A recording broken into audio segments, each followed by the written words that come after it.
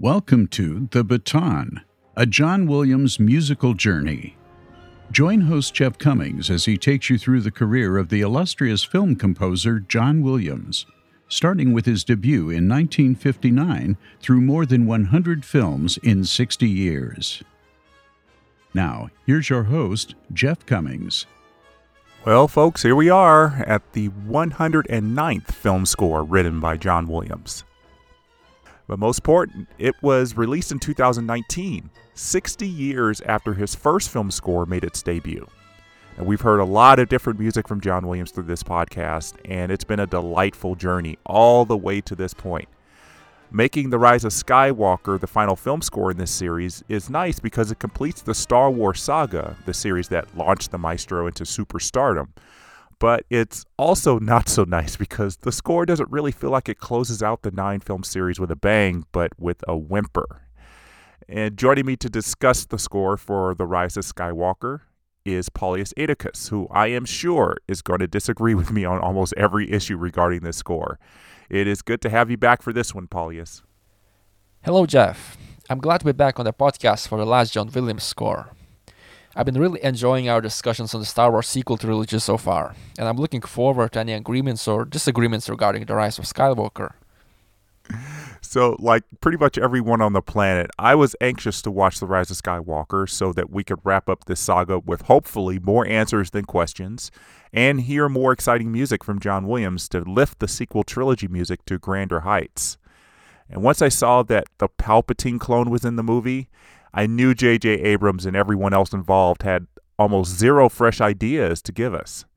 Like Abrams did in The Force Awakens, many scenes harken back to the original trilogy, from a trip to a desert planet to a fight on a watery wreckage of the second Death Star. In retrospect, I think that Rian Johnson, who wrote and directed The Last Jedi, would have been the better pick to direct this film. I prefer his creativity and vision to Abrams's, which, in my opinion, would have elevated the culmination of the saga much further. And I also think that Rian Johnson treats John Williams' score with much more respect than J.J. Abrams. I had a lot of issues with how the score was overwhelmed by the sounds in The Force Awakens, and those issues only get more serious in The Rise of Skywalker. Not only does the music in the film have little breathing space due to the sound effects, but you can also hear that entire sections of cues sometimes get inexplicably removed or edited in a confusing manner. It seems that John Williams wrote the music for an entirely different film than what J.J. Abrams and his editing team have given us in the end. Another reason why I didn't really like the film is that J.J. Abrams, rather than building upon Rian Johnson's treatment of the story in The Last Jedi, decides to completely change direction. Previously introduced characters such as Rose, rather than being developed further, are relegated to minor background roles, while many new ones are introduced, such as the Spice Runner Zori or Emperor Palpatine. It doesn't really feel right to make these kinds of radical changes to the characters this late in the trilogy, because one film can only cover so much, and we inevitably run into the issue of underdeveloped characters. Due to this repeated infighting between Rian Johnson and J.J. Abrams, the whole trilogy seems to be quite a letdown for me, compared to the other two trilogies, which had a more unified direction and continuous development of characters throughout all the films. In the sequel trilogy, the only story arc that gets a good and exciting treatment, as well as a proper resolution, is the arc of Rey and Kylo Ren. And just as a quick setup, here's a rundown of the plot, with some plot spoilers coming, naturally. The entire film throws away just about everything that happened in The Last Jedi for a plot involving the return of Emperor Palpatine, who, as you remember, was thrown into a shaft by Darth Vader at the end of Return of the Jedi. It seems like someone managed to harness Palpatine's DNA and create a clone. And that clone spent the past, 20 years, creating a new and stronger fleet of Star Destroyers that would wipe out any rebellion. Oh yes, Palpatine is Rey's grandfather. And the thought of Palpatine creating a child, whether through artificial insemination or the natural way, you have to agree, it's just icky to think about. And if you think about the timeline, Palpatine's son had to be born before the events of Return of the Jedi in order to be of age to be Rey's father. Sound confusing? Well, yep, it is, which is why screenwriters J.J. Abrams and Oscar winner Chris Terrio never try to flesh it out.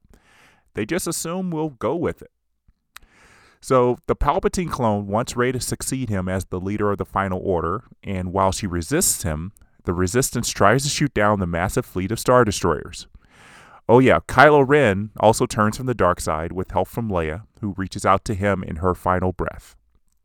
And Luke comes back as a Force ghost. We have Lando Calrissian back, and we almost lose Chewbacca. I saw a review of The Rise of Skywalker on YouTube, and I agree with the reviewer that most of the actions in The Rise of Skywalker are propelled by characters from the original trilogy. So Luke convinces Rey to confront Palpatine.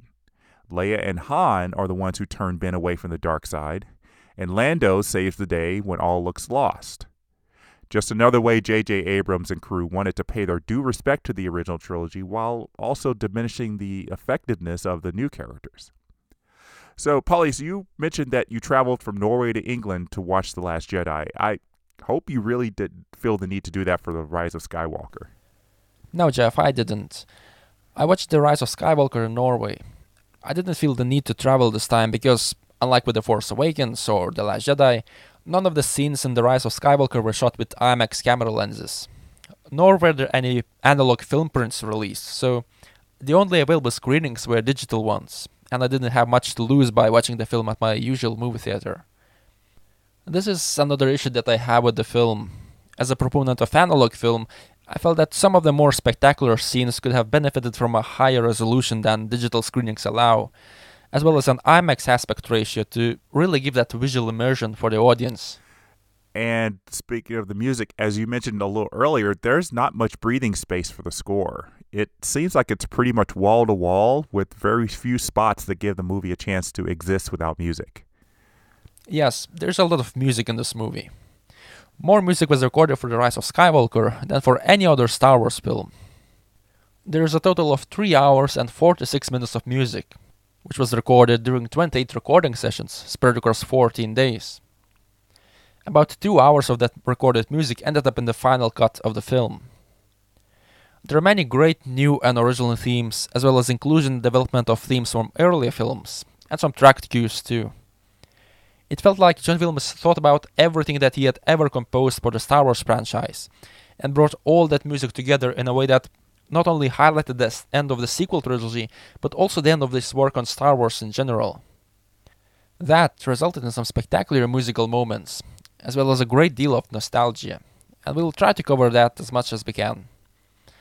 It's important to mention that very little of the score has been released, and as of today, we still don't have an isolated score which we could listen to, as John Williams would say, without the distraction of the film. So, don't be surprised if you hear some sound effects here and there, and if the mixing feels weird. It's the best that we have currently. Yeah. So before John Williams set out to write the score for The Rise of Skywalker, he had another responsibility to the film.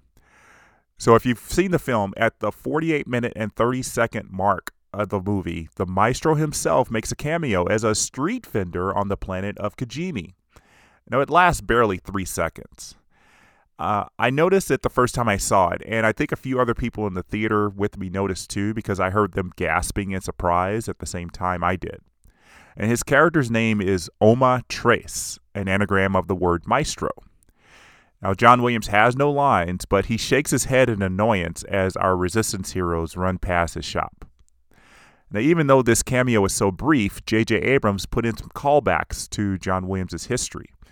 All the trinkets that surround Williams reference one of his 51 Oscar nominations. And because it's only 3 seconds, we don't need to spend much time on it, but it was just a nice little moment. I must shamefully admit that I didn't notice the cameo at first. I was so surprised when I saw John Williams being credited among the cast, and I couldn't even focus properly on the end credits music because I was trying to figure out which scene I had missed. I did watch the film 2 more times though, trying to pay more attention, so I did figure it out eventually. I really liked those trinkets around him. It was a nice gesture by J.J. Abrams. And even before his Rise of Skywalker cameo, John Williams had another short trip to that galaxy far, far away when he was asked to work on the score to the second standalone Star Wars film about the anti-hero Han Solo in his earlier years.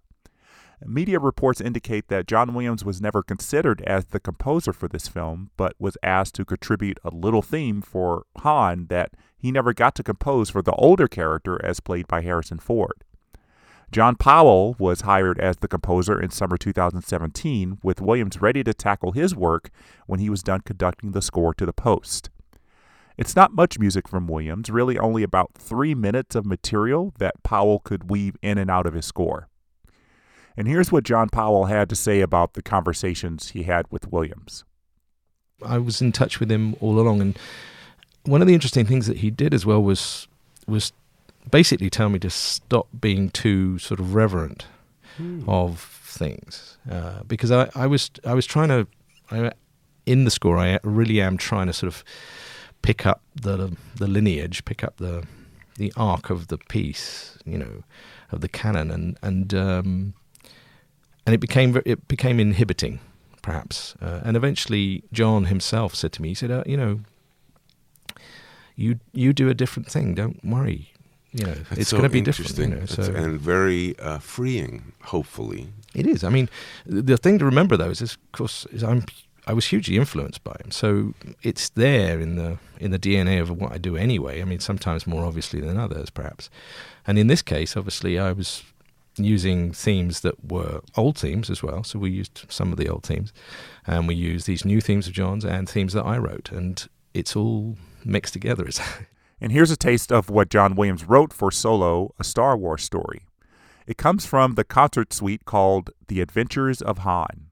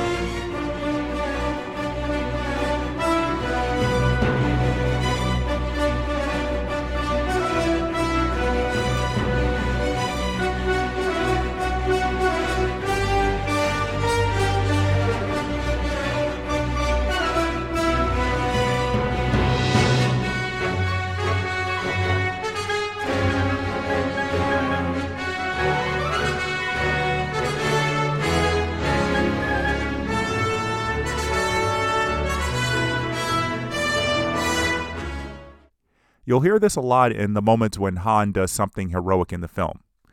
Paulius, what do you think of this theme for Han Solo? I like it. It has got two contrasting sections, which are just asking to be developed, and which keep the concert arrangement interesting. So, first there is this heroic one, where you can hear a lot of wide jumps up and down, based on perfect fifths and perfect fourths.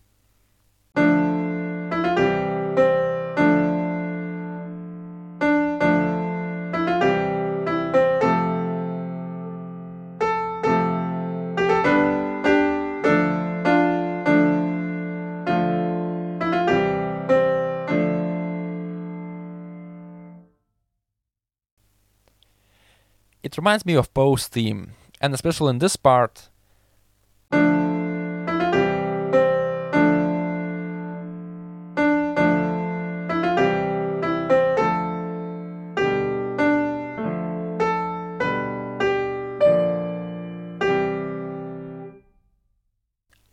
You can see how easily they could be merged together. And then there is the second minor motif.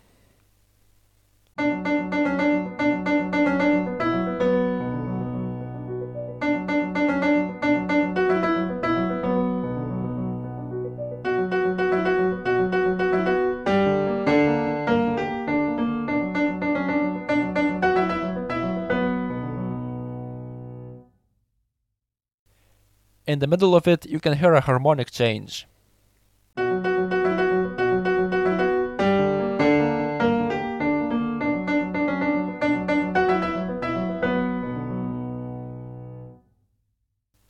It goes from B minor to G minor.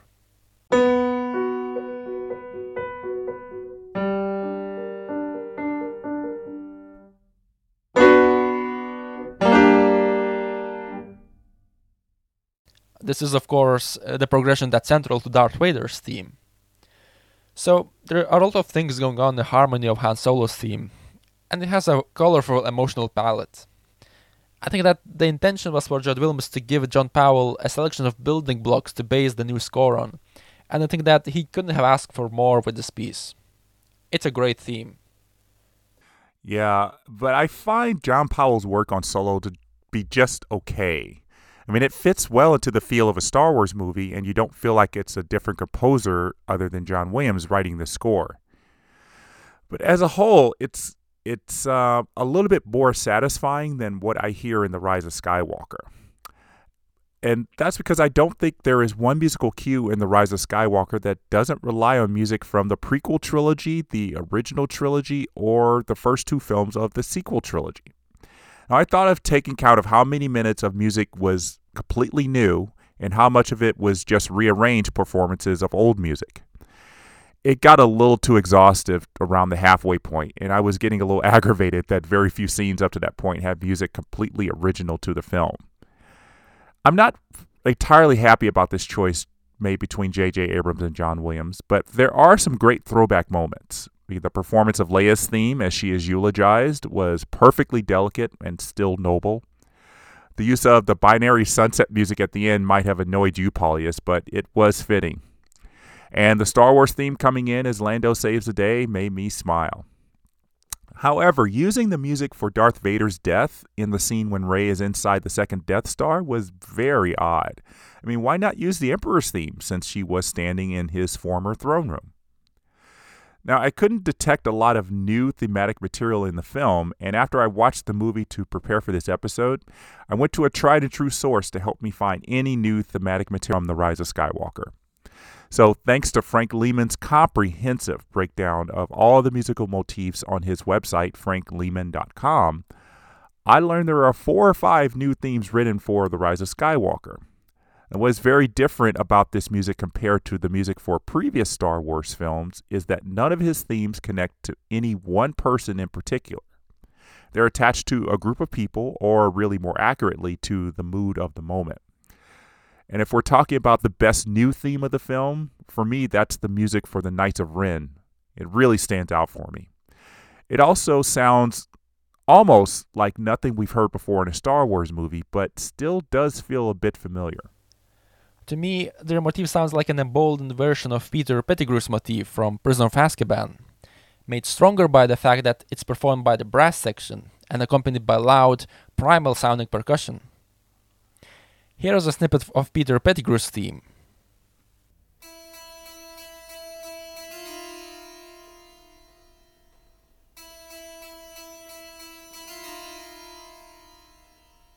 And this is what the music for the Knights of Ren sounds like.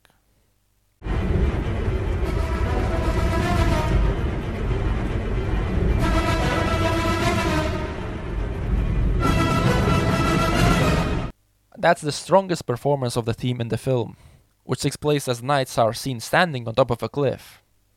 Yeah, it's a great shot and a great musical moment. You know, the Knights of Ren theme has that driving repetitive note I like that really reinforces their power. I just want to talk real quick about the scene that immediately follows that. Rey faces Kylo, who is quickly approaching her on the ground in his TIE fighter. The Jedi jumps into the air and, while doing a backflip in slow motion, cuts off one of the TIE fighter's wings with her lightsaber, causing Kylo Ren to crash. The scene is presented in the film without music, and the only thing that we hear are the loud sound effects of Kylo Ren's ship and Rey's lightsaber. But we now know that John Williams did write music for that spectacular scene, and it was later removed by the sound department in order to make the sound effects of the scene stand out. When I learned about it, I got angry. Removing what is likely a musical set piece just feels like a crime to me. Yeah, one day I hope we get to hear that music. So Frank Lehman mentions another theme for the villains of the film, which is called the Anthem of Evil. After reading the music notes as he has them on his website and thinking about it a little more, it seemed to have some connection to the Imperial March without being too obvious. But among all the villains' themes for the Star Wars series, this one just didn't carry quite the punch throughout the film. I remember it quite vividly playing at the beginning of the film when Kylo Ren arrives at the Exegol planet where the Palpatine clone has been hiding. But what I thought was the actual theme playing in the strings was actually just the rhythm providing the energy of the theme, which is in the brass.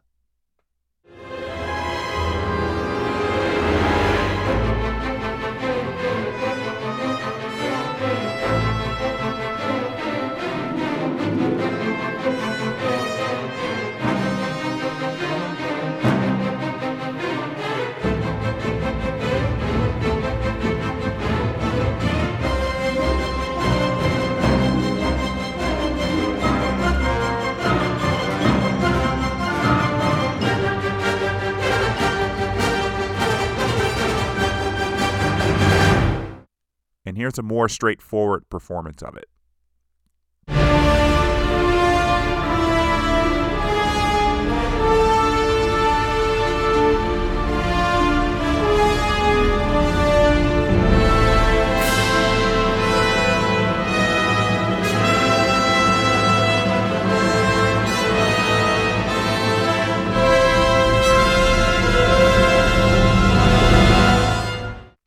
So at first I thought it was a permutation of Kylo Ren's theme, which is why I didn't feel like it was an entirely new theme. It made sense to me that it would be a variation on Kylo's theme because he is the one we see approaching the planet. But this music plays again when we see Rey arriving at Exegol in her ship, so I wasn't sure what to think about it. In a way, the Anthem of Evil has a connection to Kylo Ren's theme, and other John Williams' themes that are associated with evil. The rhythmic pattern appears to mirror that of Darth Vader's theme, while in the melody we have references to Emperor's theme and Kylo Ren's theme. All of these themes are unified by a specific choice of harmony that John Williams likes to use to represent evil, namely the Hungarian minor scale, which sounds like this.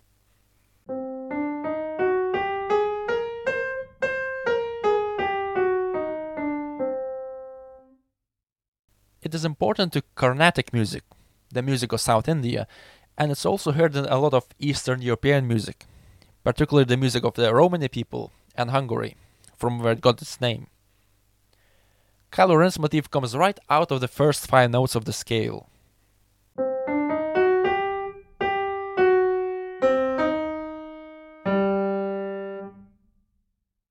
And so does the Anthem of Evil.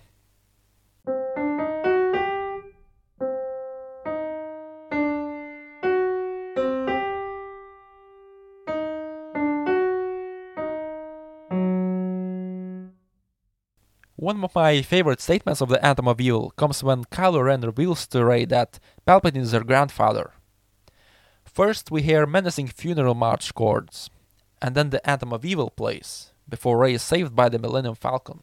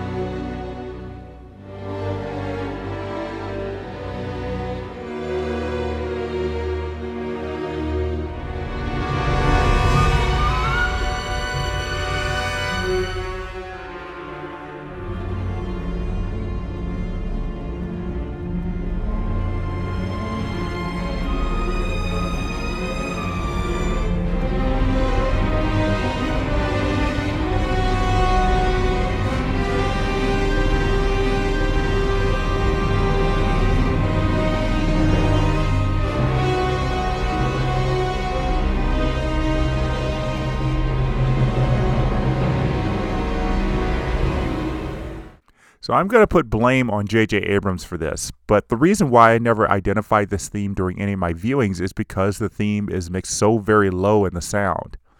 But perhaps Williams could have provided better orchestration to make sure it's heard better. I think a good choice in the scene when Rey learns that she's the granddaughter of Palpatine would be to use a male chorus to vocalize the theme. Using a chorus always comes with the danger that it might interfere with the dialogue of the characters. So, in a dialogue-heavy scene like that, I prefer Williams' choice to use instruments only. Yes, you make a good point.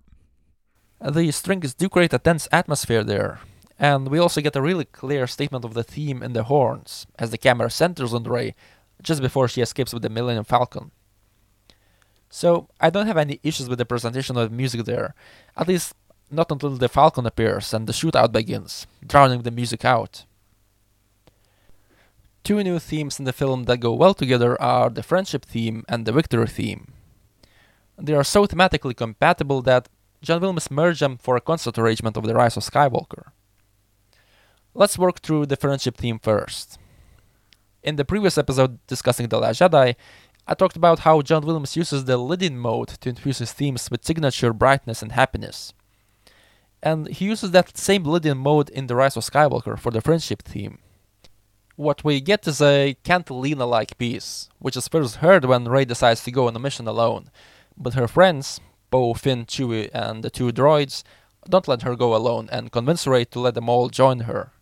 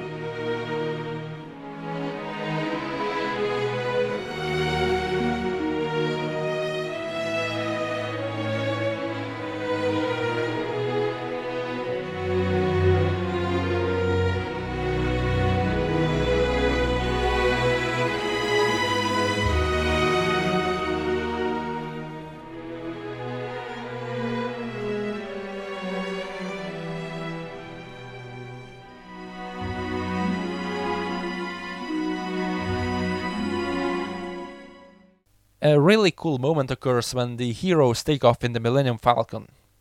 The Force theme leads into the friendship theme, which gets some early melodic development.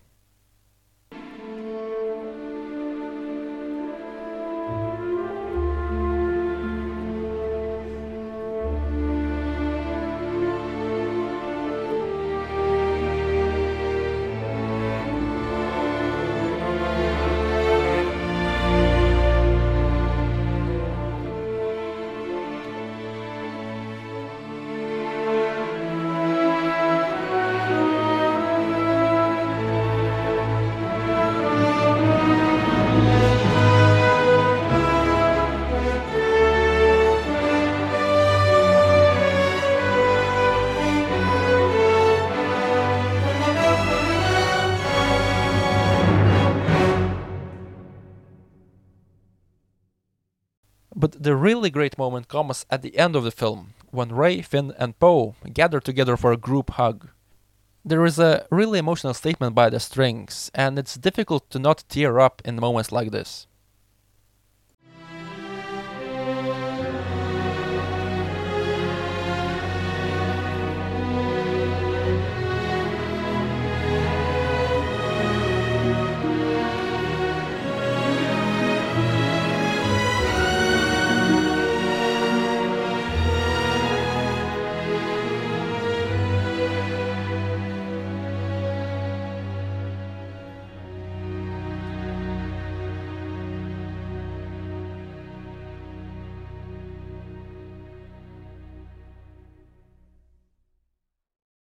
Oh boy, I was close to tears at that moment too. So in the previous episode of this podcast discussing The Post, with Paul Wright and myself, Paul talked about the role of music in a movie to create emotion. And I think the music in this scene when they were having that group hug really helped to create that visceral emotion we had to the three of them hugging. It was tear-jerking visually, but really takes it further with that great string performance. So you said that the victory theme and the friendship theme are kind of connected. How do they relate to each other? They are quite related in my opinion, but let's hear the victory theme itself. It first appears as the Resistance discusses their tactics for the coming battle with the Final Order.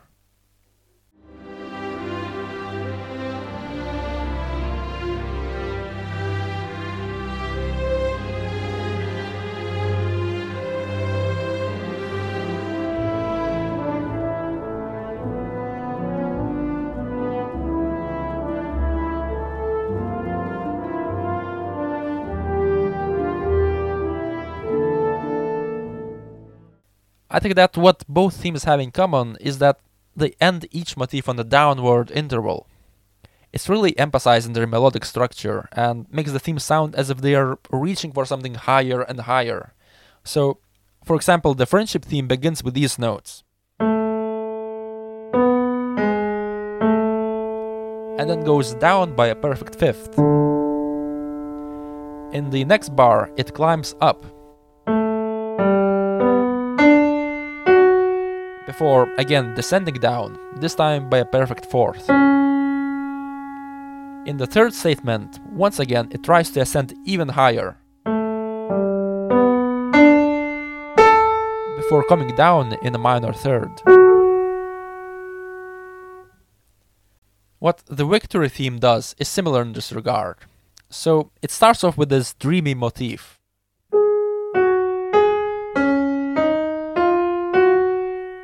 and when the motif ends, the music descends by a minor seventh. It then continues on, reaching a bit higher,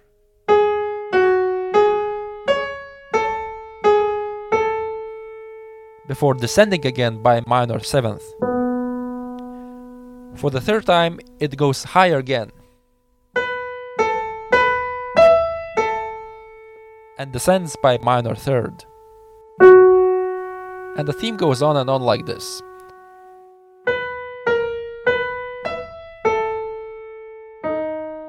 In the concert arrangement, Williams even switches up the harmony a bit to make the transition between the themes even smoother.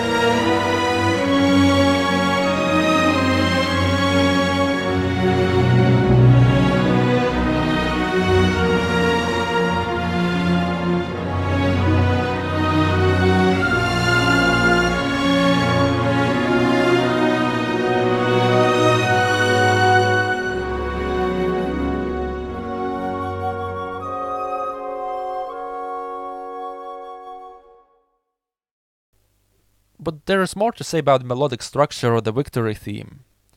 Mark Richards, a great music theorist, has noticed that the victory theme hints at Ray's chime motif. Let's listen to both of these one after the other. Here's Ray's motif.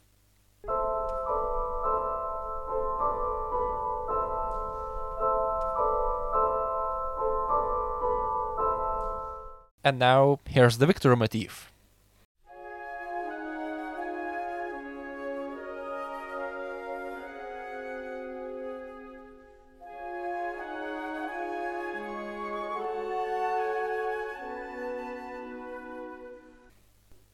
The victory theme played here is an equally long quarter notes, but later on it gets the same rhythmic structure as Ray's chime motif.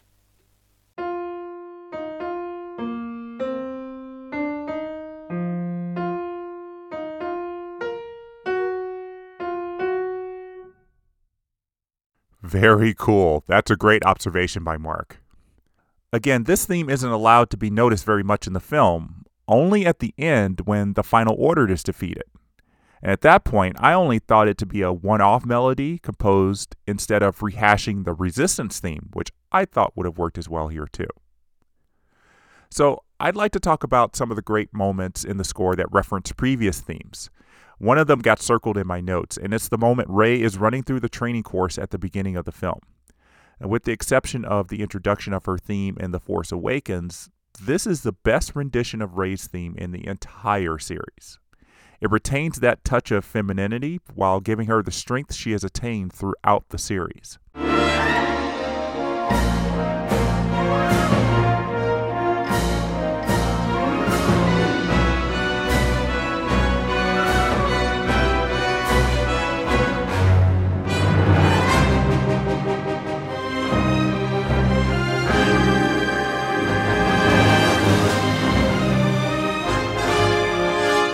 Of course, this is the one theme that deserved a hero's development. Unlike Luke's theme, which is also the main theme for the entire saga, this theme was able to develop slowly but surely through 3 films. I think John Williams was pleased with the way he was able to use his unmatched compositional skills to give Rey the musical journey that matched her on-screen journey. In some ways, Luke Skywalker's journey was set from the second he swung across the chasm with Leia in Star Wars, and it might have been tough for John Williams to shape the theme in different ways after that, but he did. Speaking of Rey's theme, I really like how it has matured throughout the trilogy together with the character. In The Force Awakens, the introduced motifs were still very fragile and innocent. In The Last Jedi, her theme becomes fragmented and conflicted. And now, in The Rise of Skywalker, we finally hear some great moments of resolution. At the very end of the film, there's both a visual and a musical callback to the childlike past of The Force Awakens, which now seems so distant, as Rey slides down a sandhill in Tatooine, and as the chime motif plays over the last cue of the film.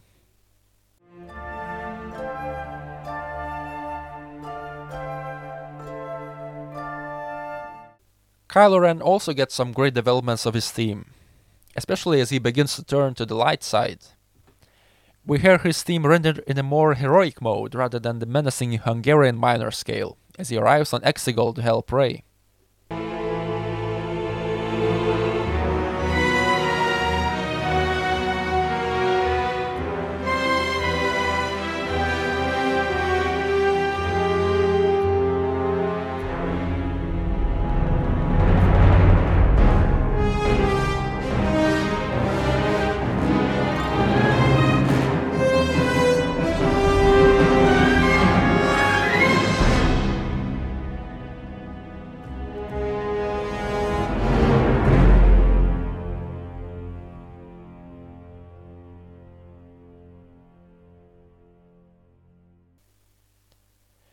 This new Ben's theme gets even more development after Palpatine is destroyed, and Ben crawls towards the dead body of Rey.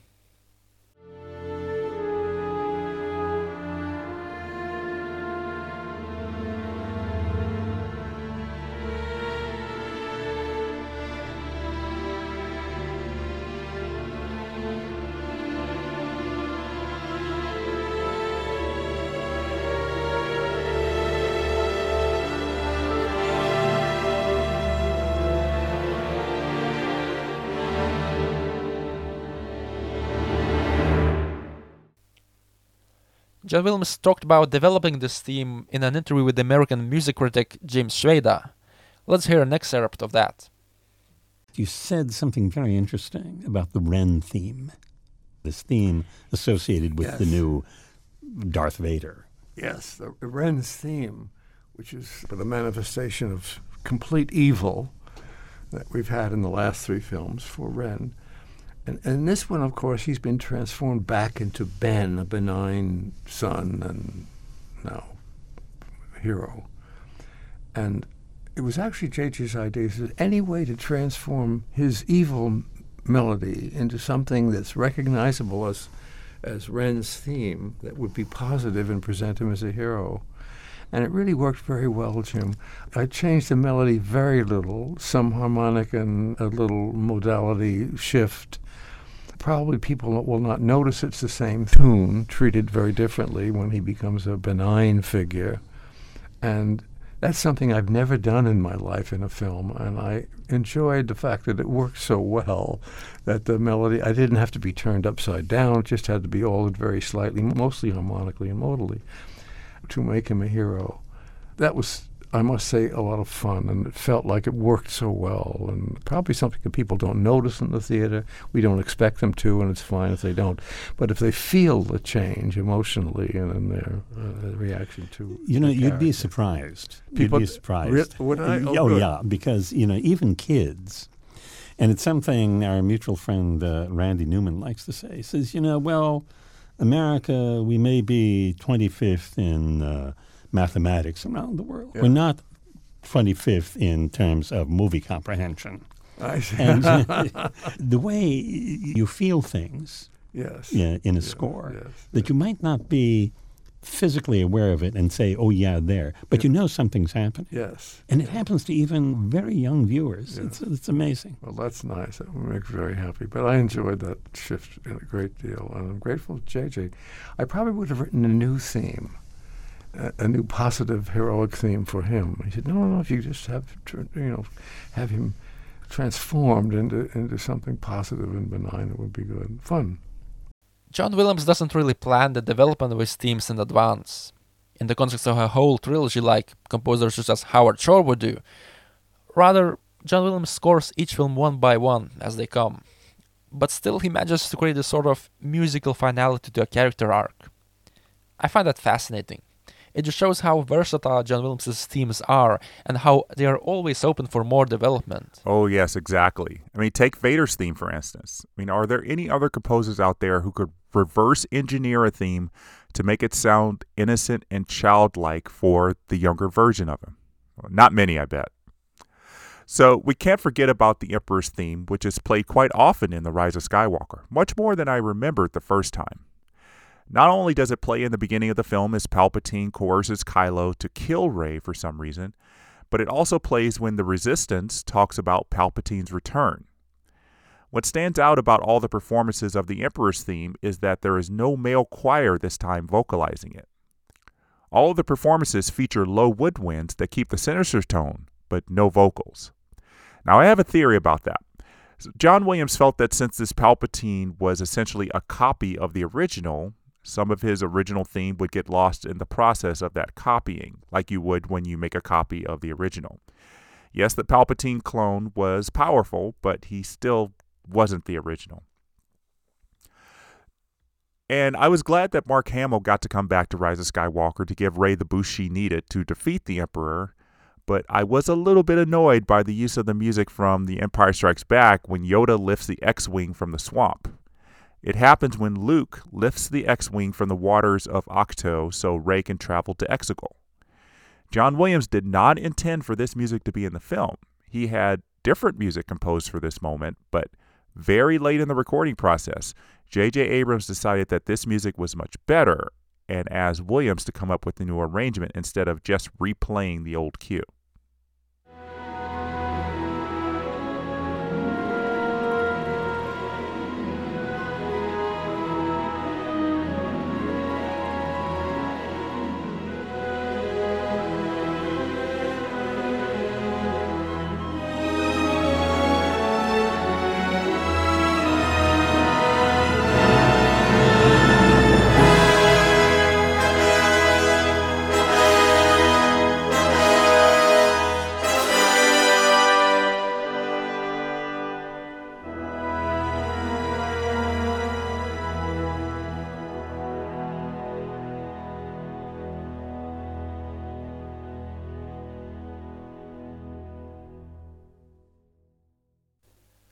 Unlike you, Jeff, I like that moment in the film.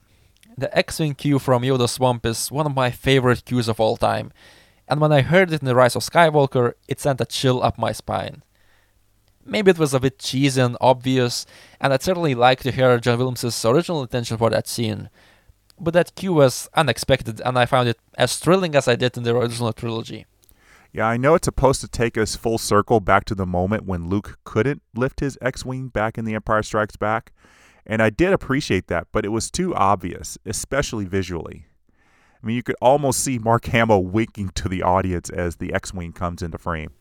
Speaking of another instance of an old theme coming back, I'd want to mention the moment when the massive Lando's fleet arrives in a Deus Ex Machina moment to save the resistance of Exegol. It's scored by the familiar quick and repetitive 4-note motif.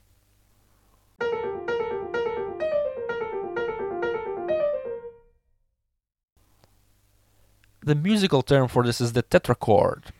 And yes, we've heard it in the end credits after the end of every Star Wars film, but it hasn't appeared in the actual film score since the original trilogy. So, again, this was a great, nostalgic, shivers down your spine cue. It hasn't been released, unfortunately, so we can only hear it in the film with the sound effects.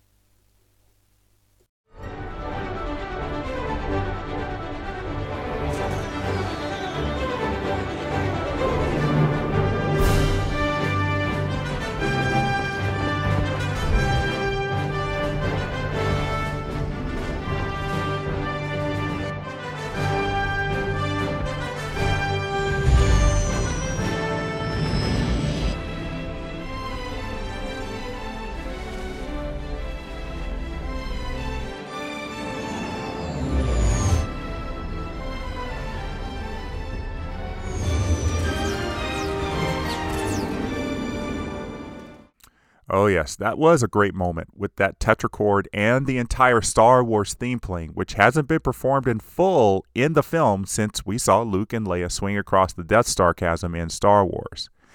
So that definitely was, you say shivers up your spine, I call it a goosebumps moment, because I really did kind of feel that. I was like, wow, this is Star Wars. So many of the techniques that John Williams used to make old themes sound fresh and revitalized in The Rise of Skywalker was likely one reason why the Academy of Motion Picture Arts and Sciences gave him his 52nd nomination for the score. It was his 43rd in the original score category, and he had some tough competition that year. Not only were mainstays Alexandra Desplat, Thomas Newman, and Randy Newman in the mix, but an Icelandic composer named Hildur Guðnadóttir was celebrating her first nomination for her 10th feature film score. This was for the film Joker, and her win was the third time a female composer won for writing an original underscore, and the first time in the combined original score category. The win was not surprising, given that she had won some awards before the Oscar show, but it would have been nice for Thomas Newman to finally hold an Oscar after 15 nominations. It would have been really great to hear John Williams' name called as sort of a career win for achieving the seemingly impossible feat of writing more than 20 hours of music for a 9-film series over 42 years. So, though John Williams didn't win an Oscar for The Rise of Skywalker on February 9th, 2020, he did pick up another piece of hardware 2 weeks earlier. Grammy win number 25 came for Best Instrumental Composition for Star Wars Galaxy Edge. This music was made for the new area at Disney World and made its debut at the Star Wars convention in 2019. Now imagine hearing this music as you walk into the Galaxy's Edge area of Disney World.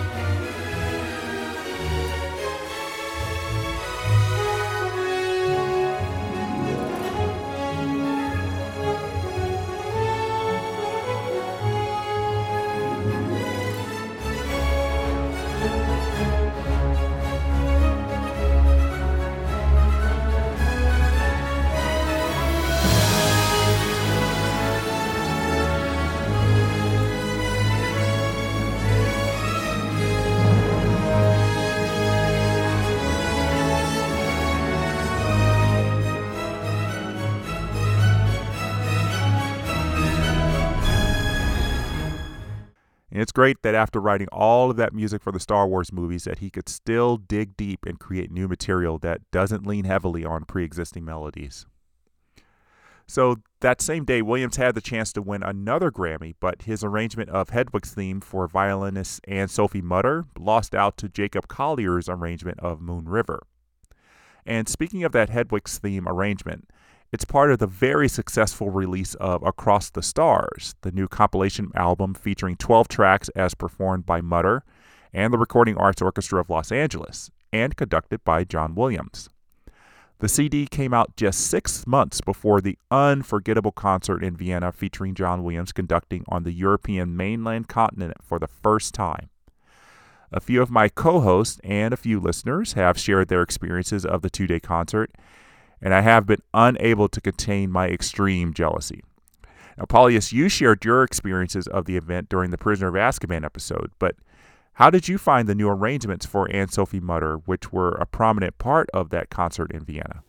I thought that the new renditions of the themes were amazing, both on the album and in the concert with the Vienna Philharmonic. I've been listening to the old film themes for so long, so it's nice to have some new, refreshing takes. Anne-Sophie is a world-renowned virtuoso, and her skill with the violin really elevates the music with new richness to the sound. Also, the instrument that she used to perform those arrangements was her Stradivarius from 1709. That's a 311 years old violin. These kinds of violins are invaluable, and their timbre is reserved for only the most revered music and concert halls. So I think that speaks volumes to the fact that John Williams is no longer any film composer. He has become the film composer. He's an important part of modern Western classical music, and certainly a man whose work will be studied by the academia of the future. So, if you have an opportunity to see and hear John Williams perform live, go and use it. These are very much historic, one-of-a-kind events. And there's talk that John Williams wants to go to Berlin to conduct a concert there in 2021. I don't think I'll be able to make that happen, but I really hope that concert does take place. Well, that takes us to the end of this journey through John Williams' career. I can't believe it. This is the end. 60 years, 109 feature films, 5 Oscars, 52 Oscar nominations, millions of records sold, and a legendary status that has almost transformed him into a deity in his lifetime. It felt great being with you on this last episode of your amazing podcast, Jeff. The whole retrospective seems to have gone by so quickly. I can still clearly remember reading your announcement of the project on the JW fan website, and then immediately going to Podbean to listen to the prologue episode, as I sat on the train for my early commute to work. Already then I learned so many new things about John Williams' life, and my knowledge of him and his music only grew and grew, thanks to your meticulous research and dedication. Listening to your podcast had become a regular activity for me, and I couldn't have been more excited for another new episode every Wednesday morning, and another John Williams score to learn about. Well, thank you for your meticulous research and dedication. It's really helped these episodes that you've been a part of. And just more importantly, you hold a place of honor as the final co-host of the podcast. So thank you very much for doing it. All right, so this may be the end of the film score journey, but there's one more episode of The Baton to go.